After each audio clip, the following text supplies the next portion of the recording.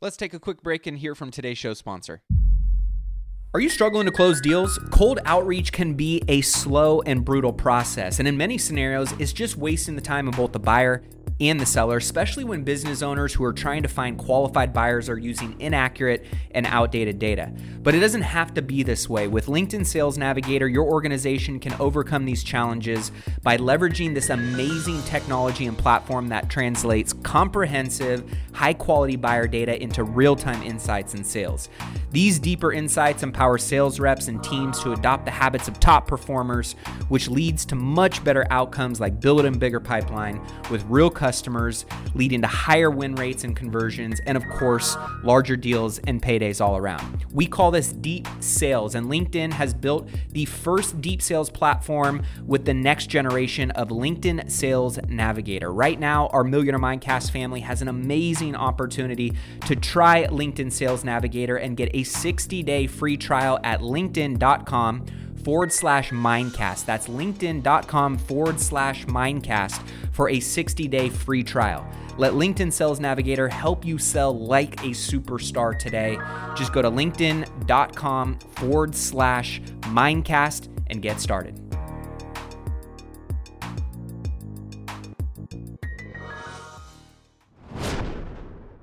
You know that little heat map that sometimes comes out in January? It's the unicorns of last year in the sector.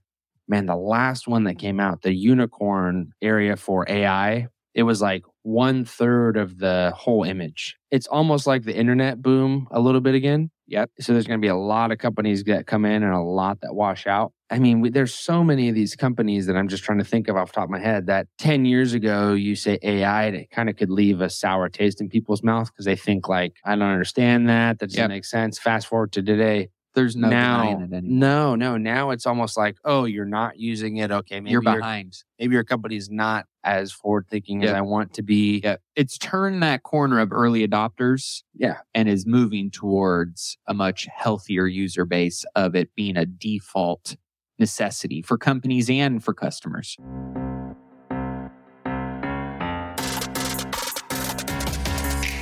What's going on, guys? Welcome into today's episode of Money Moves. As always, your host, Matty A., my co-host, Mr. Ryan Breedwell. What it do? What's up, y'all? We, of course, always cover all things stocks, real estate, investing, and personal finance to help you on your wealth building journey to $1 million and beyond. Don't forget to check out MillionaireMindcast.com, the store, all the great resources, tools, and products that we have available for all of our wealth builders. And of course, if you're not subscribed to the podcast yet, hit that subscribe button. Feel free to take 90 seconds, leave a review if you enjoy what we share. And of course, don't forget to take advantage of your free financial x-ray. Mr. Breedwell and his amazing team will go through with a fine-tooth comb your entire investment portfolio. Make sure that it is performing the way that you want it to. That I think the biggest thing most people see and find is the fees that they are getting overcharged. And then Ryan and his team can do a performance kind of projection around what at least from your findings, could be an optimized potential plan going forward. That's free of charge for a Millionaire Mindcast fam. All you got to do, text the word X-ray to 844-447-1555. And if you're an accredited investor and you're not on my deals list yet to get access to syndication investment offerings before they go out, you can text the word deals to 844-447-1555. That being said, last week, big talks around all things debt ceiling. We're going to get a recap on that and what we think is going to take place this week. We had another unicorn hit the stock market, 1 trillion in market cap. We're going to get your thoughts and take on that and how that ties into what you talked about would be a potential accelerant, some gasoline to the fire of the stock market going forward and some of these big companies and how that may have just happened on this particular stock. We're also going to talk about some of the other AI stocks and which ones are performing well right now and that you guys are paying attention to. And of course, real estate updates for you guys here on what's going on in the market. So first and foremost, let's just get out of the way.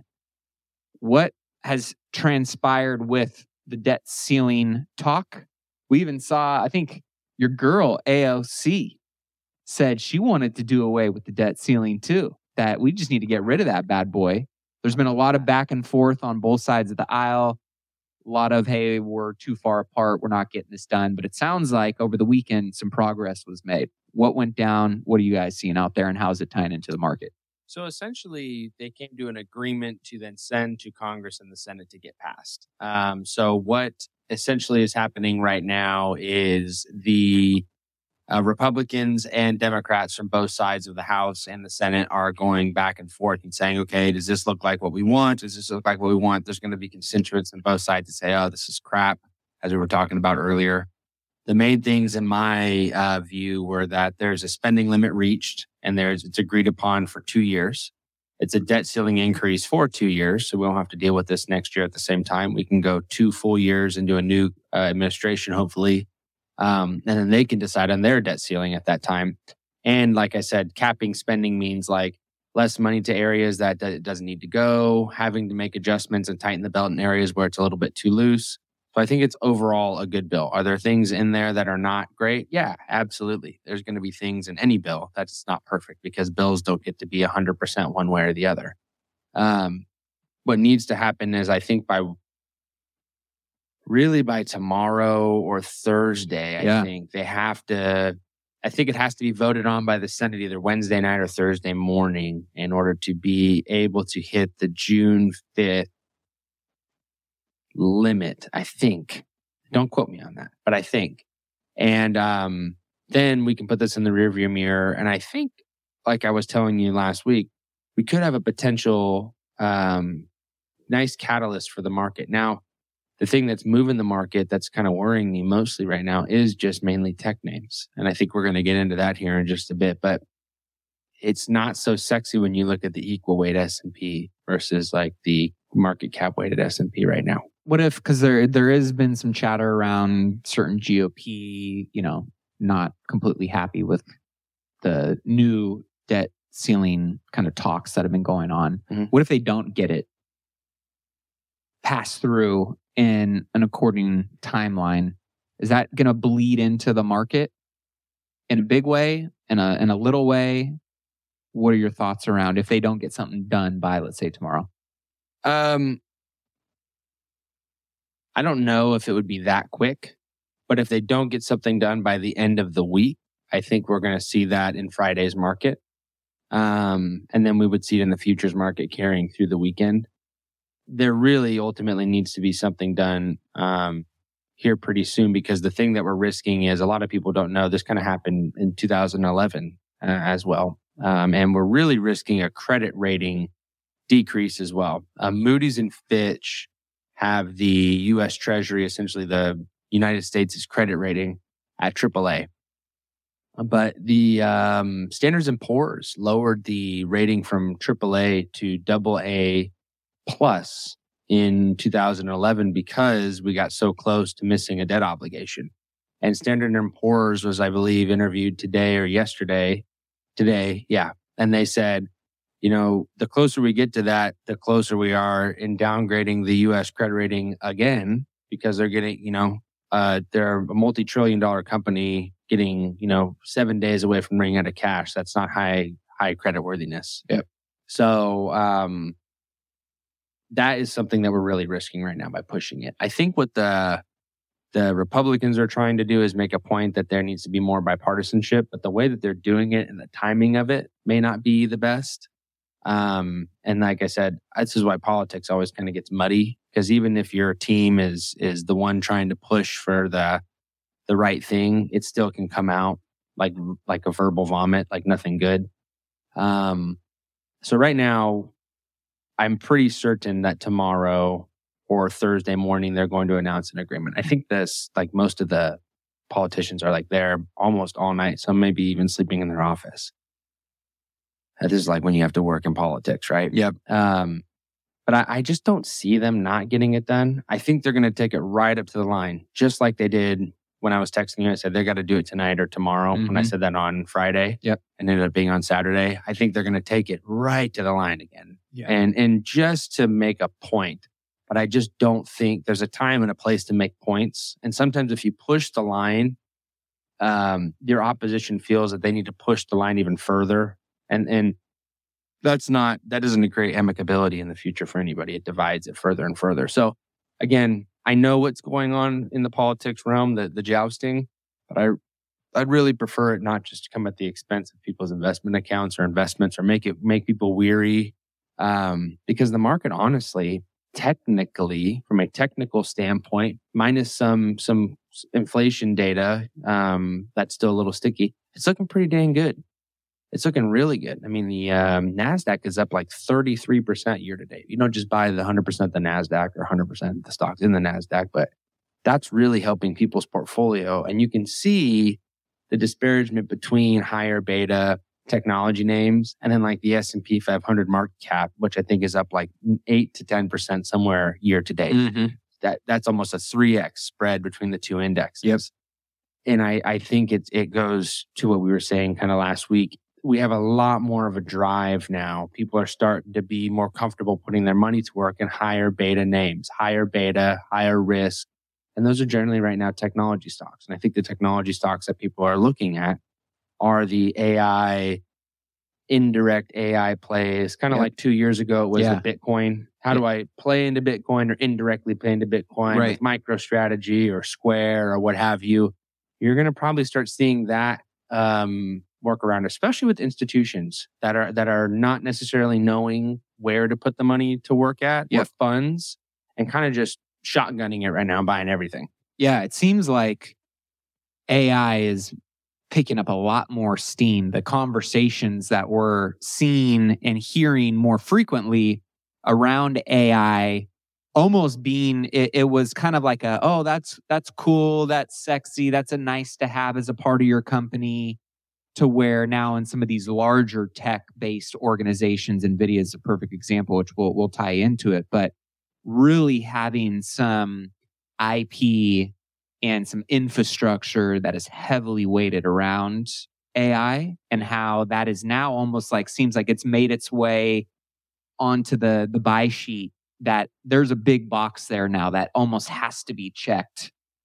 In addition to obviously a lot of the other variables that make up for a great, kind of growth-based tech company, right? Yeah. But now we're starting to see, and NVIDIA is a perfect example of, and I want you to break down your thoughts on NVIDIA here in a second, but another example of, right, a good, strong technology-based company that now is really weaving in a very big part of its DNA around AI. Yeah. I mean, if you pulled, like, you can go pull your investment account and look when we bought it, because I had to buy it a day or so. You always get it before me by law.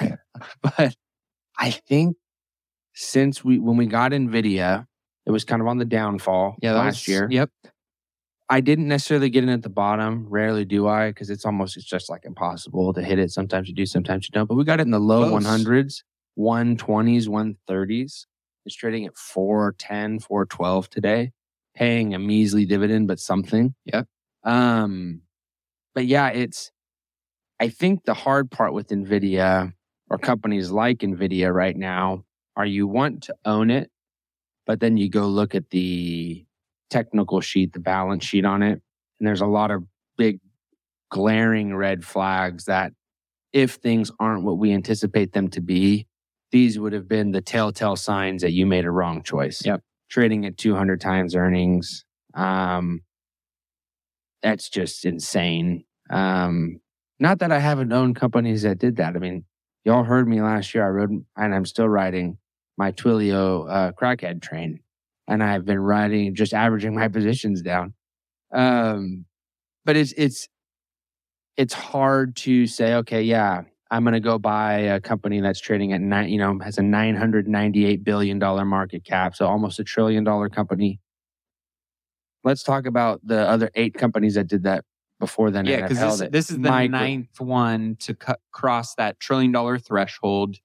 And just before you share that a little, where would we be without our man Jim Cramer? On September 19th, 2022. Jim Cramer said to short NVIDIA, calling it a major loser. It is now up over 200% since he said that. Now, to his defense, which I don't normally defend Jimmy, if you would have shorted it then, you would have made a lot of money as long as you closed your position out somewhere in January or February of this year. Holding it now, you would obviously look like an idiot holding that short position still because you'd be upside down and paying a premium to hold that position. It'd probably be closed out anyway.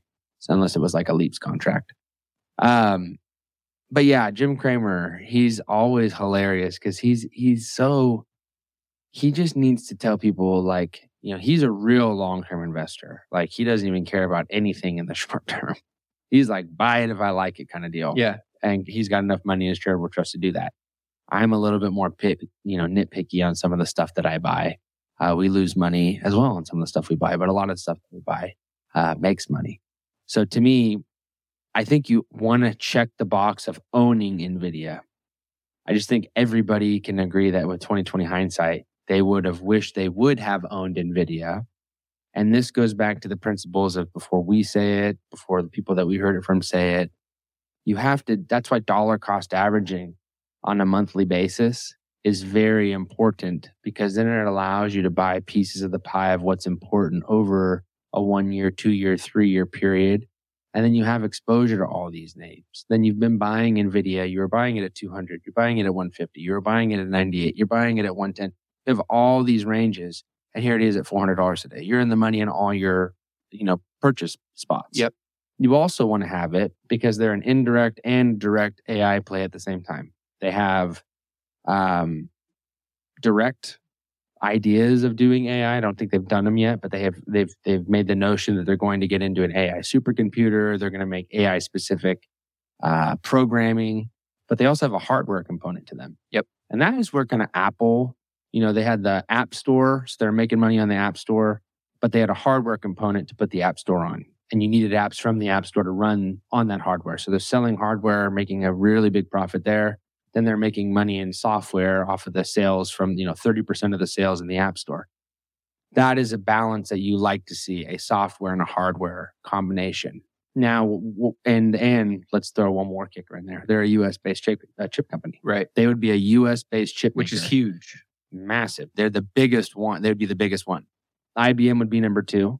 And IBM has longevity over them and experience, but NVIDIA has a more forward-thinking mentality. They're more of a newer age company. New kid on the block, doing some sexy stuff with a good track record of what they've already done. Yeah, I think what a lot of people get caught up in is they compare them to AMD, and I do too as well. But you have to compare them to AMD only on the hardware side because they do make graphics cards and chips and things like that, but they're much more than that. And AMD is more so kind of in that lane. I think AMD is trying to see NVIDIA and say, how do we do that as well?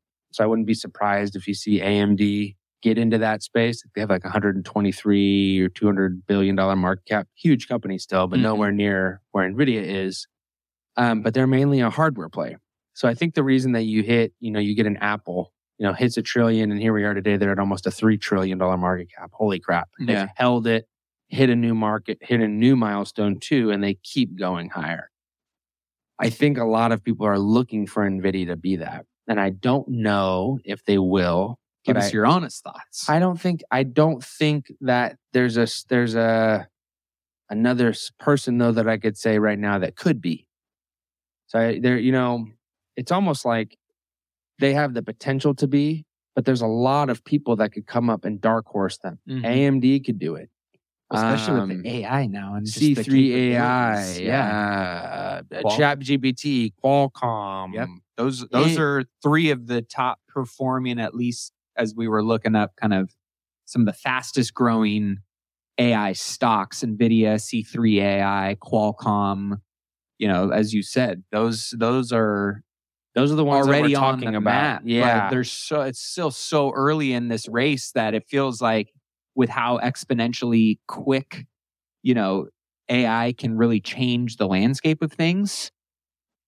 I mean, there could be multiple unicorns that come out of this AI. I mean, there will be, but this AI boom, there's many that we're not even thinking about or talking about right now that are innovating right now. They just haven't been discovered yet.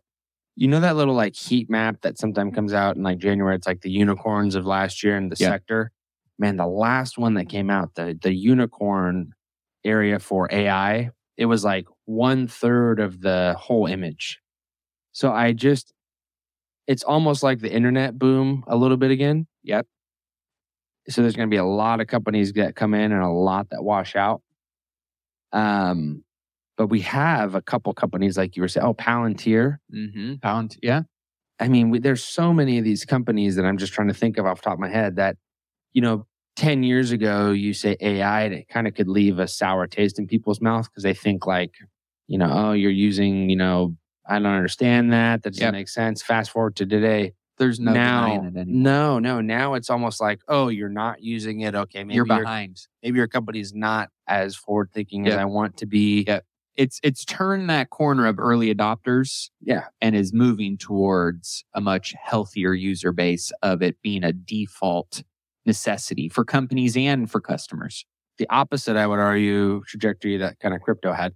Yeah. Oh, no doubt. Because they're both about the same length of time they've been relevant or they've been talked about, except one is regulated, accepted, people understand it. It's not kind of obscure.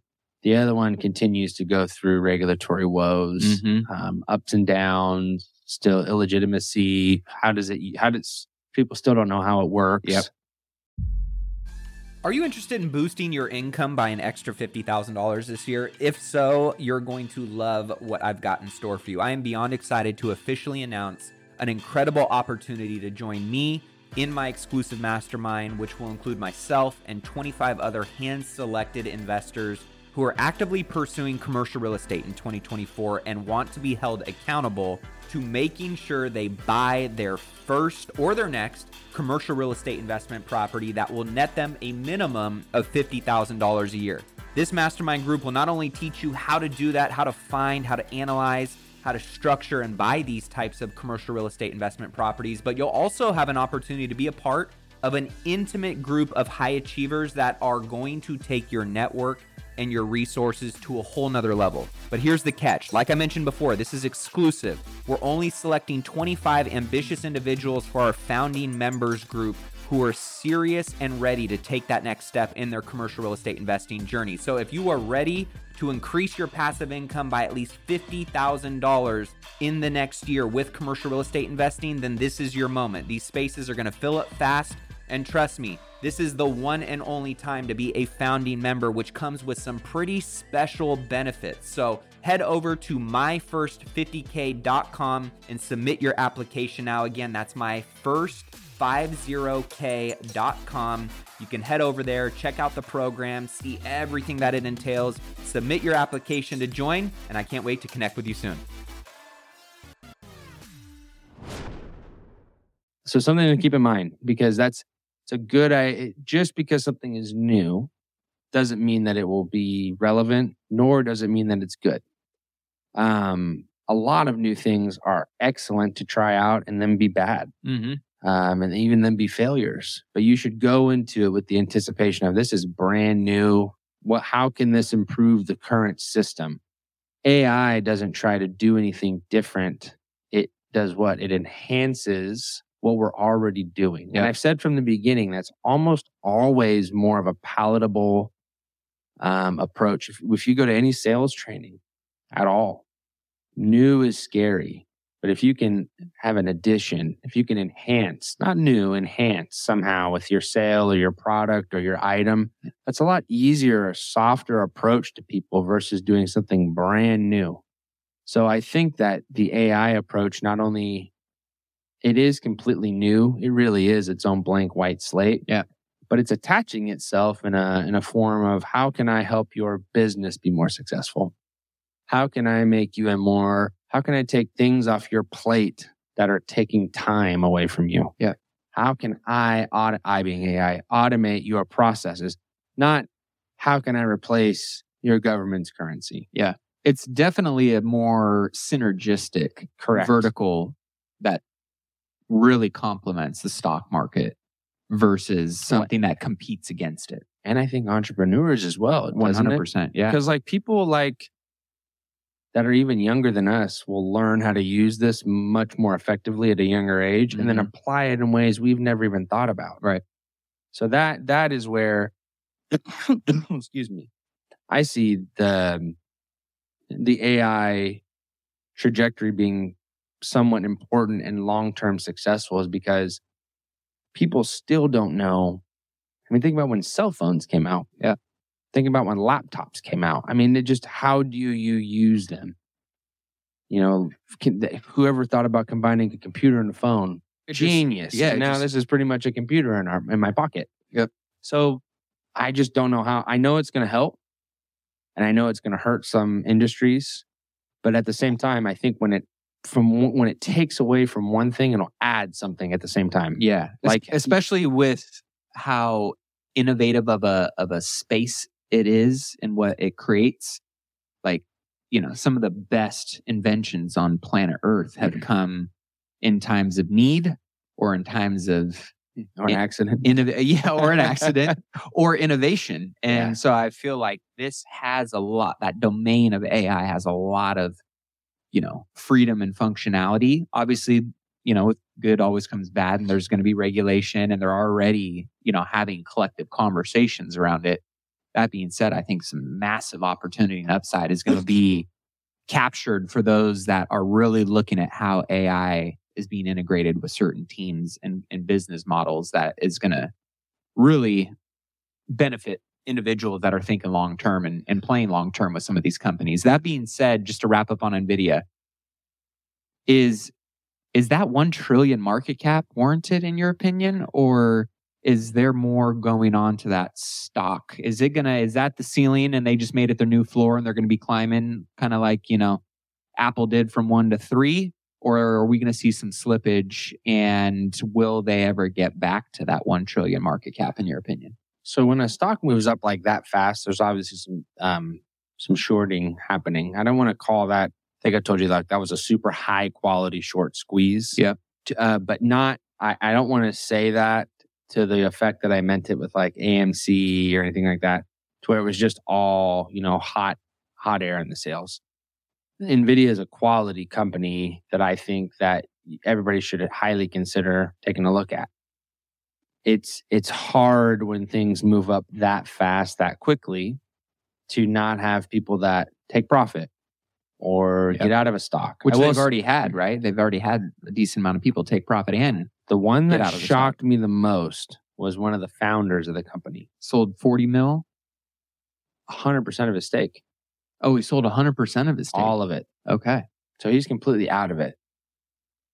That's something that doesn't mean it's not foreshadowing anything. I think he had held his stock since 1994. 94. Okay. So yeah, it was back in the 90s. So he's like, I've been grinding for this for so long. He went through the dot-com bust, 2008, COVID, and now. Yeah.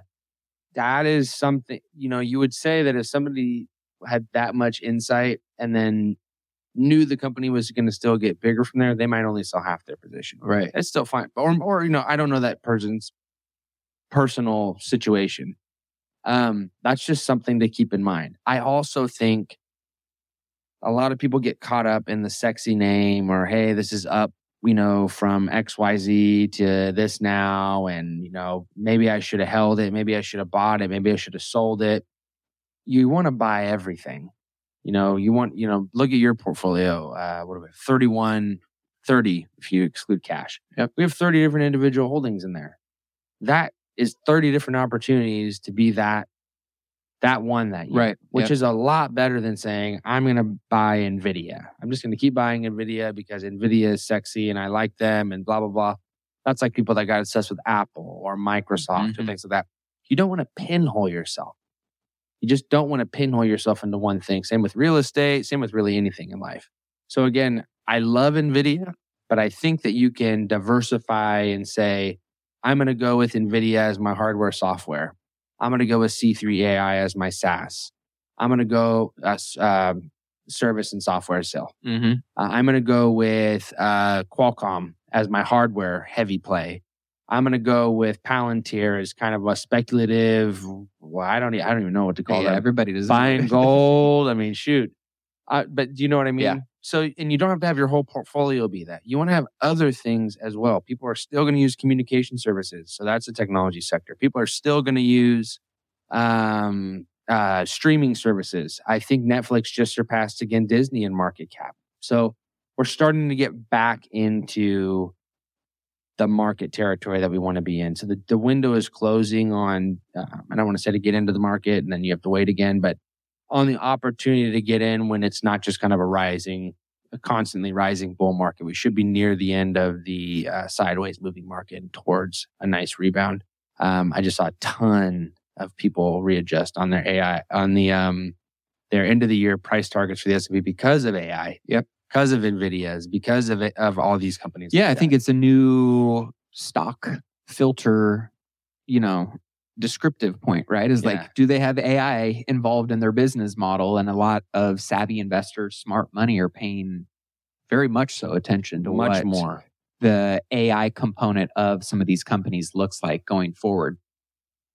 With inflation coming in a little stickier still, I saw this last week economic forecast prepared by the staff for the May FOMC meeting continued to assume that the effects of the expected further tightening in bank credit conditions amid already tight financial conditions would lead to a mild recession starting later this year, followed by a moderately paced recovery. Real GDP was projected to decelerate over the next 2 quarters before declining modestly in both fourth quarter of this year and the first quarter of next year. What are you guys seeing? Is this narrative coming out of one of the Fed committees in line with what you're seeing the market react as? Are they going to raise rates again? Are they going to start getting a little more dovish? So I think I told you I got to ride my donkey until it falls off the hill. I think they're going to pause. I still think they're going to pause. And it's because if you look at what's called, I don't know if we even used the terminology before, like what's called true-flation data, like inflation data that's actually live and current, it's decelerating quite quickly. The problem is that is not what the Fed uses whatsoever. They use backwards-looking data. So if we look at that, if you look at headline, which I'm not going to switch on anybody, but if you look at headline's coming down everywhere, but core is sticky and high everywhere as well. So everywhere where the headline is going down, core is still sticky. So it's taking that tells us the stuff that was pushing the market higher or the CPI data higher and higher in the past is now coming down quickly. But the stuff that wasn't pushing it up nor holding it down and was kind of moving in lockstep wherever it went, it's still stuck kind of up there and it needs to catch up. So I hope the Fed has that view at their May meeting so that they do pause in June, because I do think if you say, well, what does that mean? And you lined it up with the true-flation data diving so hard, and if it keeps diving hard, that would make a lot of sense for them to pause. We're recording this on Tuesday, but Thursday and Friday of this week are huge. Non-farm payrolls, unemployment, jobs report. I think they're expecting around 300,000 new jobs. So, that's going to be big for the jolts. There's a ton of stuff that's going to come out just even this week that's going to influence that. But I really think the Fed needs to take no pun intended, a pause and look, and then maybe just let things kind of ride out a little bit. They can still hike. I've heard some people say pause and then hike. But I think once they switch trajectory, it's going to be hard for them to pivot back. It feels like this last quarter has been that pendulum kind of starting to swing back. The data publicly hasn't caught up yet. But as you start seeing the data looking backwards, it is starting to catch up though, right? Like it does feel like, one of the biggest things that's, propping up inflation is a lot of what we've seen in the housing market. And Correct. a lot of what a lot of what we've seen in the housing market month over month over this last quarter has really started to swing back in that direction. You've got inventory levels this last few weeks have continued to rise. This last week, inventory was up 2.1% week over week. You've got mortgage demand, which is obviously a big part of, hey, supply is still low, but if demand is really starting to wane as well, we're seeing an overall slowing of the real estate market, at least on the single family side. That fell 30% year over year on mortgage demand as rates top 7%. I think as of today, the 30-year mortgage rate in the US was 7.14%. As high as 7.5 with you, the APR. Depending on what kind of product you're getting. So you're starting to see, right, that cost of money really start to slow. Well, because I think for a lot of, I'm talking to a lot of people and they're just going, for how much my mortgage payment would be, I can actually rent a really nice house, way more probably, either house or apartment, for a fraction of that cost.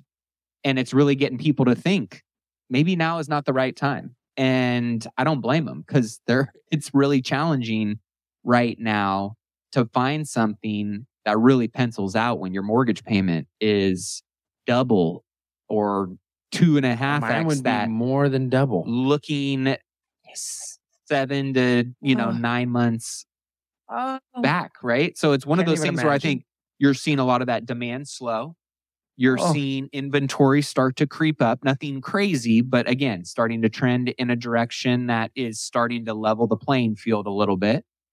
And you're really starting to see home prices soften a tiny bit. Yep.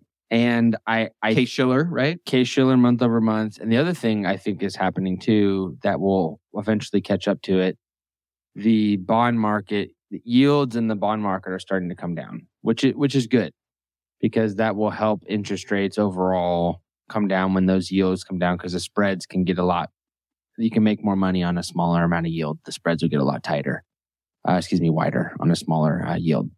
So you have things working in the direction of everything. And the thing I was going to point out that you said earlier, the inventory is rising in a seasonably busy time for the real estate market. I think that people are they're doing math. Hey, we could wait maybe a year or 2 years and rent, and maybe we rent in this city for a year and this city for a year before we pick one, before we buy our house, because the dynamics are different for sure. Yeah, because it's just hard. It's hard. I mean, I would be paying well over $10,000 a month for my mortgage, fully impounded, if I bought at the current. Well, and when you look at the cost of capital and what, let's say your mortgage rate goes up, let's say double a year ago, to today, right? Rates practically doubled. I would take double my mortgage rate over the rate you just said. And a lot of people are going, I don't think it makes sense to do that anymore. And then at the same time, right, you got a lot of sellers that are going, well, even if I do sell my house and cash in on equity, I'm going to have to now go and get a new mortgage unless I'm paying, cash, which not everyone is doing that. And the cost of doing that is going, man, I don't think that makes a whole lot of sense to either sell my house. So you're seeing a lot of restriction on inventory for people that are like, these economic levers are not making sense right now. Let me just pause. Let me just let them figure this out. And so that's ultimately what the Fed is trying to do right now. And I think, mind you, they're doing a relatively good job, but I think a lot of people would say they could have done a lot better in a lot of areas. Sure. And there's still a lot of work to be done, but things are trending in the right direction. There's no doubt about that. Yeah, no. And on both sides, the stock market and bond market are starting to look better. And I think the real estate market is also starting to cool, which is a thumbs up sign, not like a cool to it being negative. The more it cools, the more inventory can catch up. The less people have to say, the market's going to crash. They can start seeing inventory start to rise and not freak out. Just it's catching up to 3 years ago now. Yeah. So yeah, and I think there is going to be, again, some interesting opportunities that present themselves on the single family side, but probably not as large of a pool of those opportunities. But they're trickling out, where I think we're starting to see some more and more challenges come up. I mean, the golden child through the pandemic, which was multifamily real estate, I know of a lot of different groups and organizations If you're in multifamily or in development right now, those are the two hardest, and office, that are all getting hit the hardest by what has gone on from an economic kind of macro perspective. Rising interest rates double, that'll kill a pro forma, that'll kill right margins. Of course, debt markets completely tightening up and lowering their loan to values and drastically, spiking their rates to borrow kills or makes deals very challenging. On the same side, when you've got people who are getting debt locked in on 3, 5, or 7-year adjustable rate mortgages, and, their pro formas were completely turned upside down, and worst case scenario, and then some has happened for them. A lot of people are getting hit and are facing a lot of challenges with these types of dynamics right now. So one, if you're in those deals and you can be a little bit more patient and weather the storm in your timeline, your horizon just gets extended a little bit.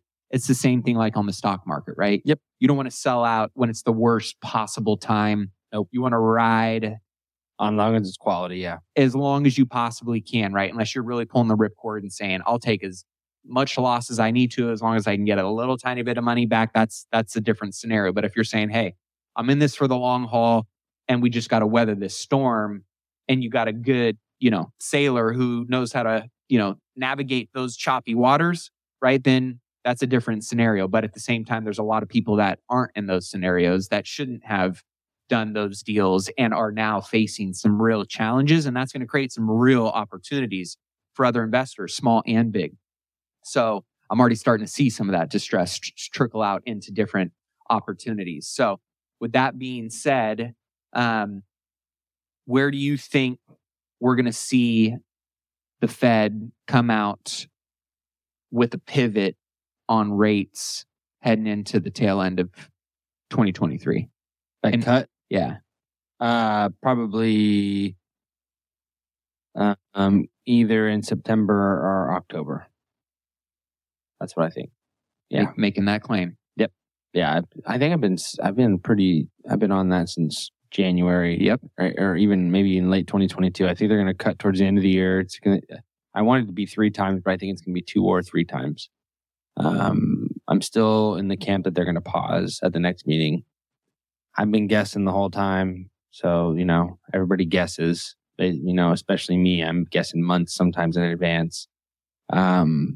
But I'm pretty sure they're going to pause. And that would be a good sign for the market and a good sign for everybody as a whole. Well, and you and I talk a lot about, obviously, some of the short-term implications of the debt ceiling, of this policy or this happening or not happening, and how that impacts the stock market, right? But at the end of the day, our mentality, our approach is always long-term holds. Well, yeah, and all the stuff that you sent me by all these people and stuff, none of it's happened. Yep. Peter Thiel has been batting 0. It's like my favorite person to pitch to. Just no hits, all swings and misses. Gold's back down quite a bit, a couple percent since it went on its run. So yeah, it's better to buy quality, hold long term, and hopefully, if you have growth and income from your real estate and your stocks, they work hand in hand with each other. Well, and that's why I love when you do those financial X-rays that Ryan and his team do. He kind of alluded to it on a small portion of the episode today, which was, when you're talking about your investment portfolio, there's many sub buckets in that portfolio. And within those buckets, there are many little potential investments or companies that you're betting on in there, right? And so how you can take that holistic approach to more aggressive, to conservative, to longer, to shorter, right? Yep. And really building that out is what Ryan and his team do in there. And of course, just making sure that, you're allocated and you're really aligned with the stepping stones of your financial plan and when you really want to hit those achievements, because that's something that, really makes a difference when it comes to how aggressive and or conservative you want to be when it comes to those investments. So if you haven't taken advantage of the free financial X-ray to 844-447-1555 will get you connected with Ryan and his amazing team. And we will continue to keep you guys posted on all things stocks, real estate, and personal finance to help you on your march to a million and beyond. Don't forget to check out millionairemindcast.com for all the resources and products we have available for you guys. Until next week's episode, we're going to be out in Mexico. Hola. We're going to be probably drinking margaritas while we record our next week's episode. So that might be a little fun one for you guys. But thank you guys for tuning in. Don't forget to hit that subscribe button, leave a review, and we'll see you guys on next week's show. Cheers. Well, that wraps up this week's episode of Money Moves. Be sure to tune in next week for more news and updates. And if you got some value from today's show, all we ask is that you take 2 minutes and leave a review in iTunes, where by doing so, you're going to get entered in to win a $100 gift card. Also, don't forget to take advantage of Ryan's free financial x-ray on your investment portfolio. And to do so, all you have to do is text the word x-ray to 844-447-1555. What we have found by offering this out is most people have no idea what they're being charged from a fee perspective, or really in most cases, overcharged, and whether or not their current investment and financial plan is actually aligned with what they're trying to accomplish. And this is something that Ryan and his amazing team do for all of our listeners for free. So be sure to take them up on that. Again, that's X-Ray, one word, 844-447-1555. Also, if you're an accredited investor and you're not on my deals list, be sure to text the word deals to 844-447-1555 to be notified of the private investment offerings my team and I put out. And last, don't forget to check out all the amazing products and resources that we offer to our Millionaire Mindcast family at millionairemindcast.com. Whether that's one-on-one coaching with me, mastermind events, calculators, the Rich Life Planner for those looking to take their goal setting and productivity to the next level. We've got all kinds of great and valuable tools available at millionairemindcast.com. With that being said, that's all for this week. Until next week's episode, keep investing in yourself and your wealth on your march to $1 million and beyond. Cheers, my friends.